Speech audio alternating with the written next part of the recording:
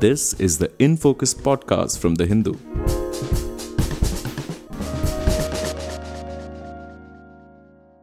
Hello and welcome to In Focus. I'm PJ George, your host for today. The 26th Conference of Parties of the UN Framework Convention on Climate Change, or COP26 as it is popularly called, is currently going on in Glasgow, United Kingdom. Yesterday at the summit, Prime Minister Narendra Modi announced that India will aim to attain net zero emissions by 2070.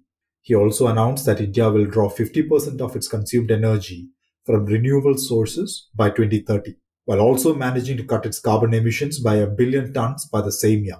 Now, this announcement of a net zero date by India is considered a surprise move by many.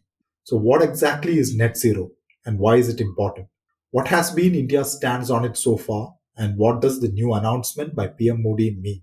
To discuss these, we have with us Jacob Koshy, the Hindu's deputy science editor, who has been closely following India's policies on climate change. Welcome to the In Focus podcast, Jacob Koshy.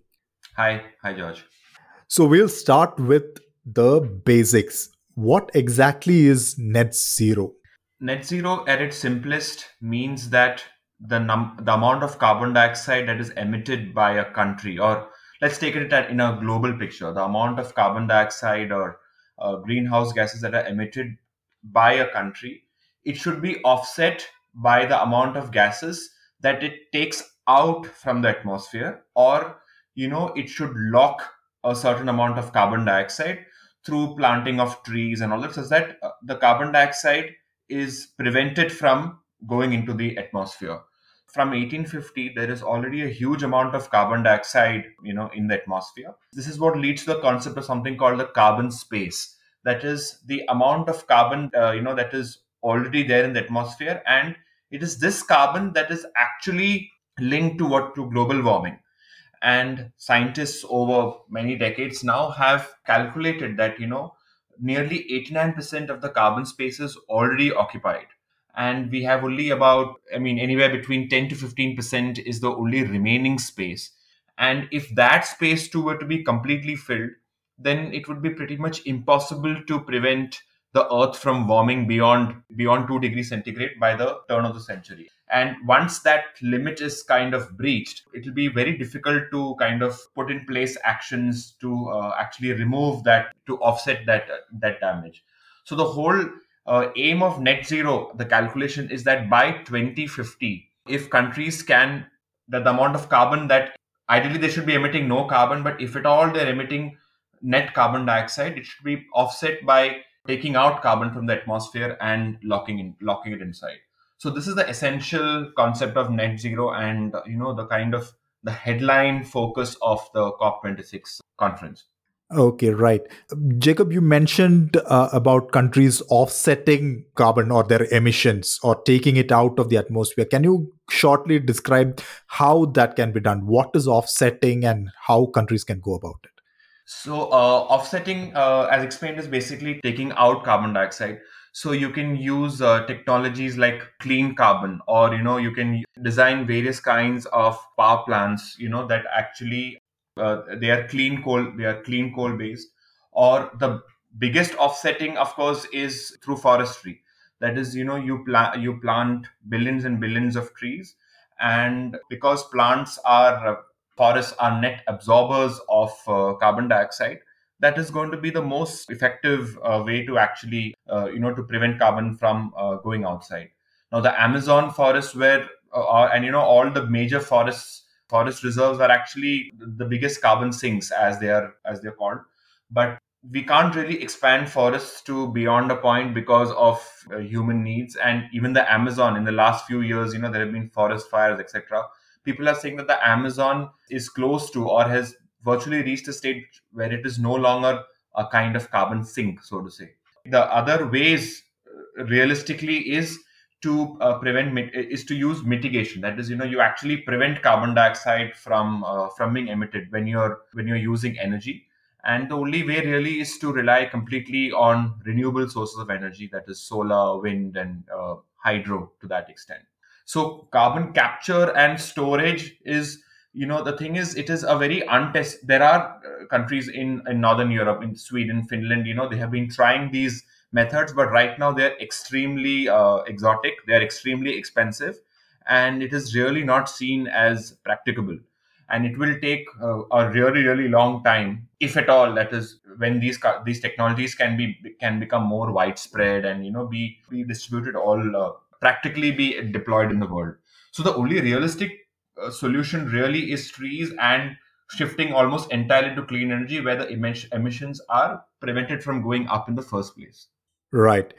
Jacob, now net zero is something that we have started hearing in the last few years. Now, during Paris in 2015, this was not bandied about much. That time, we were hearing mostly about the nationally determined contributions and other aspects. Why has net zero become a big thing now? Why is it currently the buzzword? Okay. Net zero really came as a consequence of Paris, because the Paris Agreement essentially was all leaders committing to take steps to prevent a 2 degrees rise in global temperatures when compared to pre-industrial levels. But the wording also said that 2 degrees, but as far as possible, restricted to 1.5 degrees centigrade rise. Now, in the last 4 or 5 years, more than the 2 degrees, it is a 1.5 degrees centigrade that has come into focus.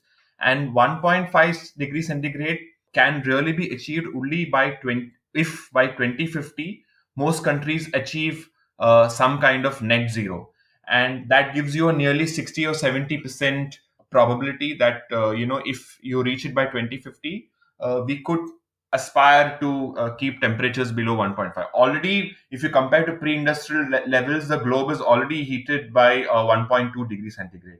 So we are actually talking about just a zero point 0.3 degree global surface rise. So it is this 1.5 degree target, and most recently the UN, as well as several other reports by several the IPCC as the sixth assessment report, the UN, they have all had special reports specifically targeted on this 1.5 degree centigrade. Now 1.5 degree centigrade means it is at a global level. However, the UN's, I mean, this is the 26th COP. All previous COPs before have essentially been about, yes, we must prevent temperatures from rising by half a degree, or whatever quantity. But there is also recognition of the fact that different countries have different responsibilities. Now, if you look at it, the United States is historically the largest emitter. I mean, in terms of the amount of carbon that it has already exited into the atmosphere since the 1850s and even now. Whereas countries like China and India, they have really started emitting much more only in the last 30 or 40 years. Along with the US, I must also add several countries of the European Union, the United Kingdom, Canada, Australia, etc. I mean, these are all historical emissions. Now the thing is, developing countries such as India and China said that the climate crisis that we are facing is almost entirely due to historical emissions, and so those who have emitted historically, according to them, very logically must take a greater share of the blame in actually amending this. But the developed countries have consistently insisted that climate crisis is a global problem, and if India and China, which are now the second and third largest annual emitters of carbon dioxide, if they continue emitting in the same manner as they are doing now, it will, and they keep increasing their emissions from coal and other fossil fuel sources, it will not really solve the carbon problem. So there, the developed countries' argument is that all countries, whether they are developing or non-developing, and they're particularly aiming this as at India and China and Russia, Brazil, South Africa. These are all major emitters, but are also developing countries. They are saying that if you guys also do not curb your emissions, then we really cannot solve the climate crisis.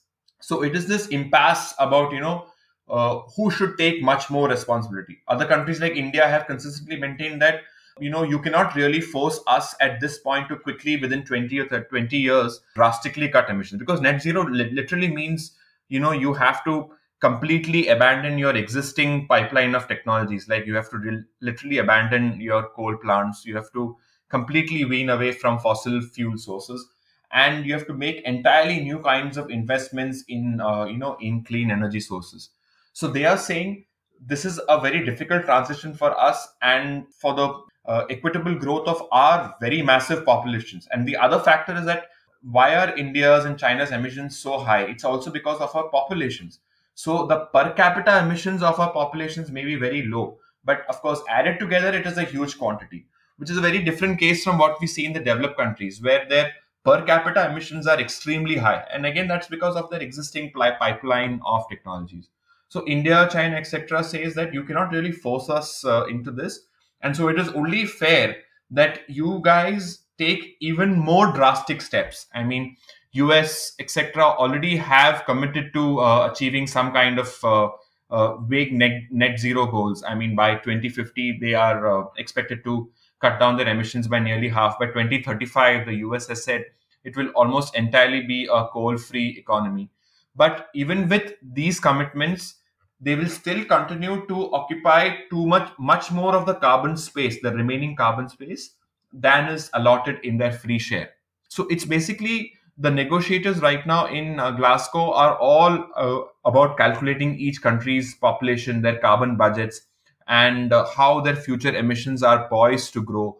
So the negotiations are all about bringing this question of fairness and how much should each country actually do. Then there is a whole other question of okay, the western countries, they have emitted what they have done, but to make good on their previous emissions, they must be more willing to give finance, they must be more willing to give technologies. And this is again one of those sticking points that has been dominating for a really really long time. Right.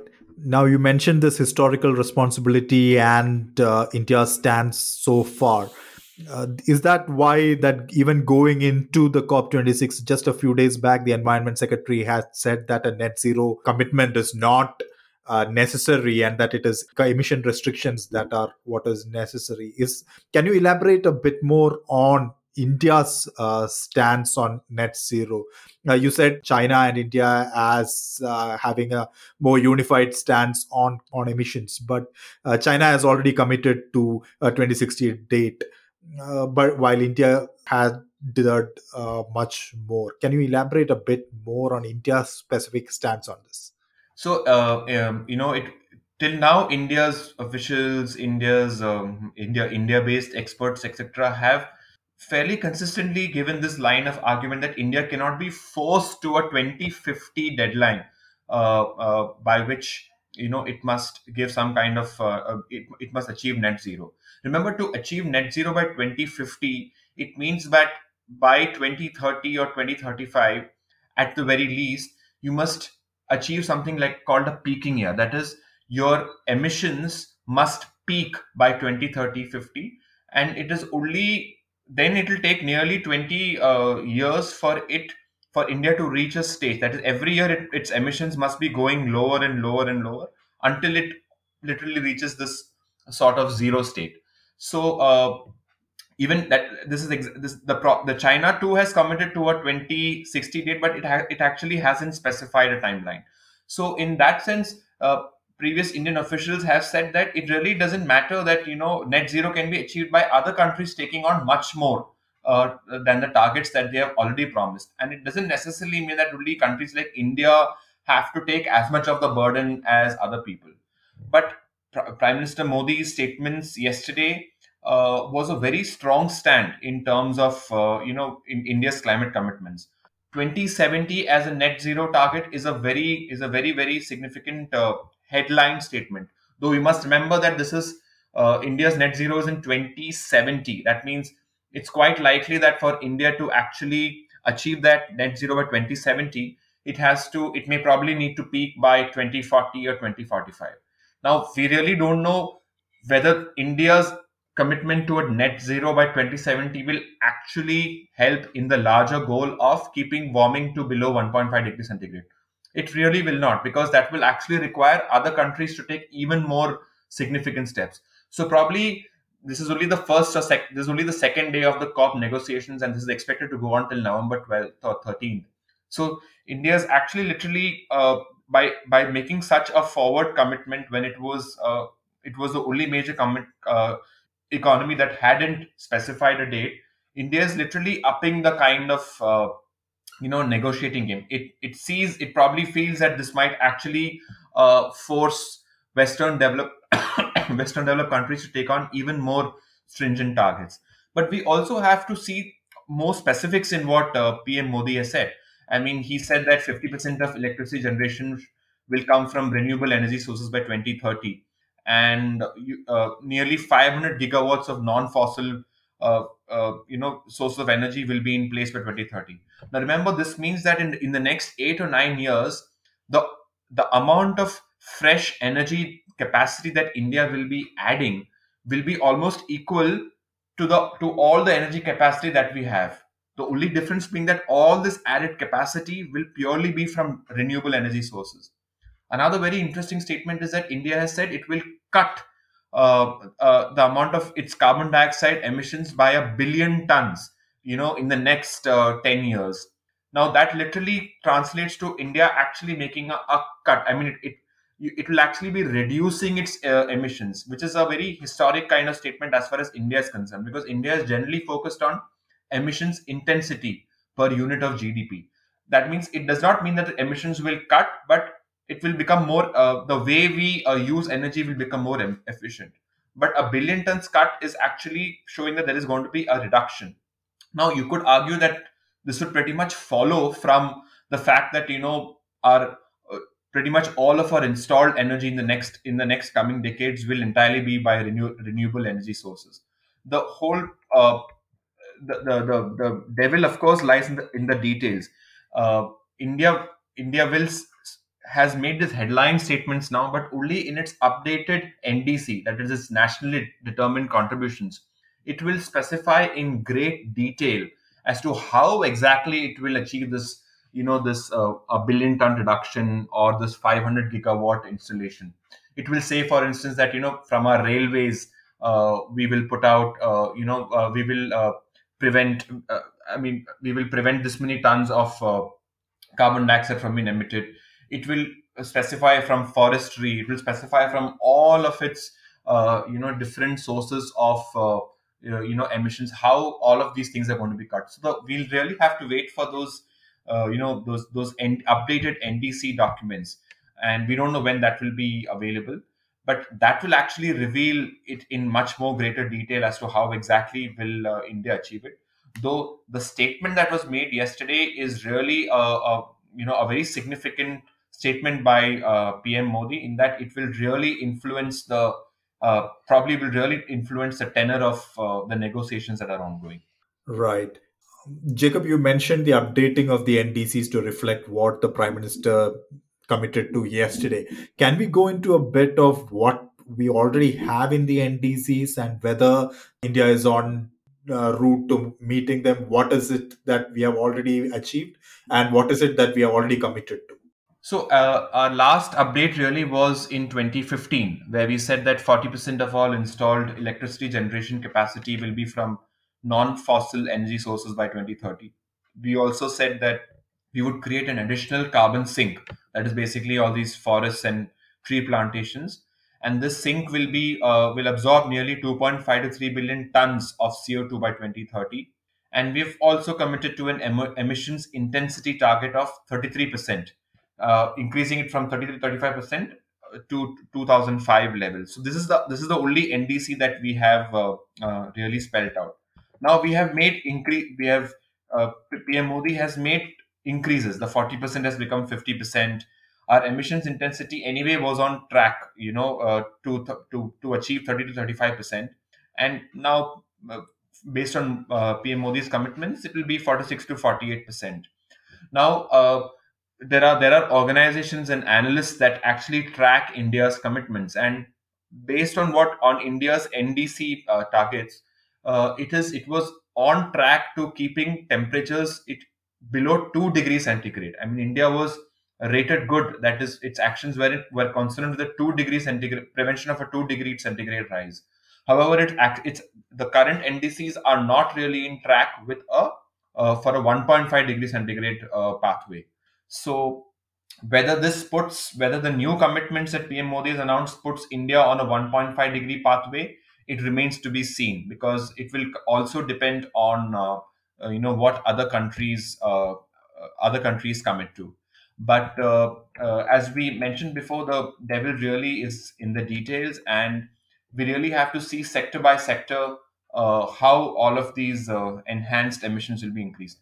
There are already people who are saying that much except for the actual billion ton reduction, rest of the stuff in terms of energy emissions intensity are fairly low hanging fruit, because India is already close to achieving its emissions intensity target. It is 38% already and will easily achieve the 40%.